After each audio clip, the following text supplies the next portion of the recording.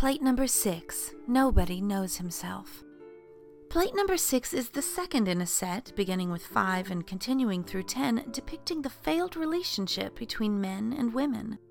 Begun with the prior image, Two of a Kind, Goya continues this world of masquerade between the sexes. Seen here, the black mask is a recurring theme in Goya's work, symbolizing a veil of lies. Here, both male and female subjects wear the mask of hypocrisy as skull-faced jesters in tall, clownish hats sneer from the dingy recess. Though there is little light in this mostly gray image, Goya etches fine and graceful lines to mark critical details in the scene. Notice the man's humble bow and outstretched hand. The expression on his face appears genuine, but we're reminded that it's a mask and wonder what lies beneath.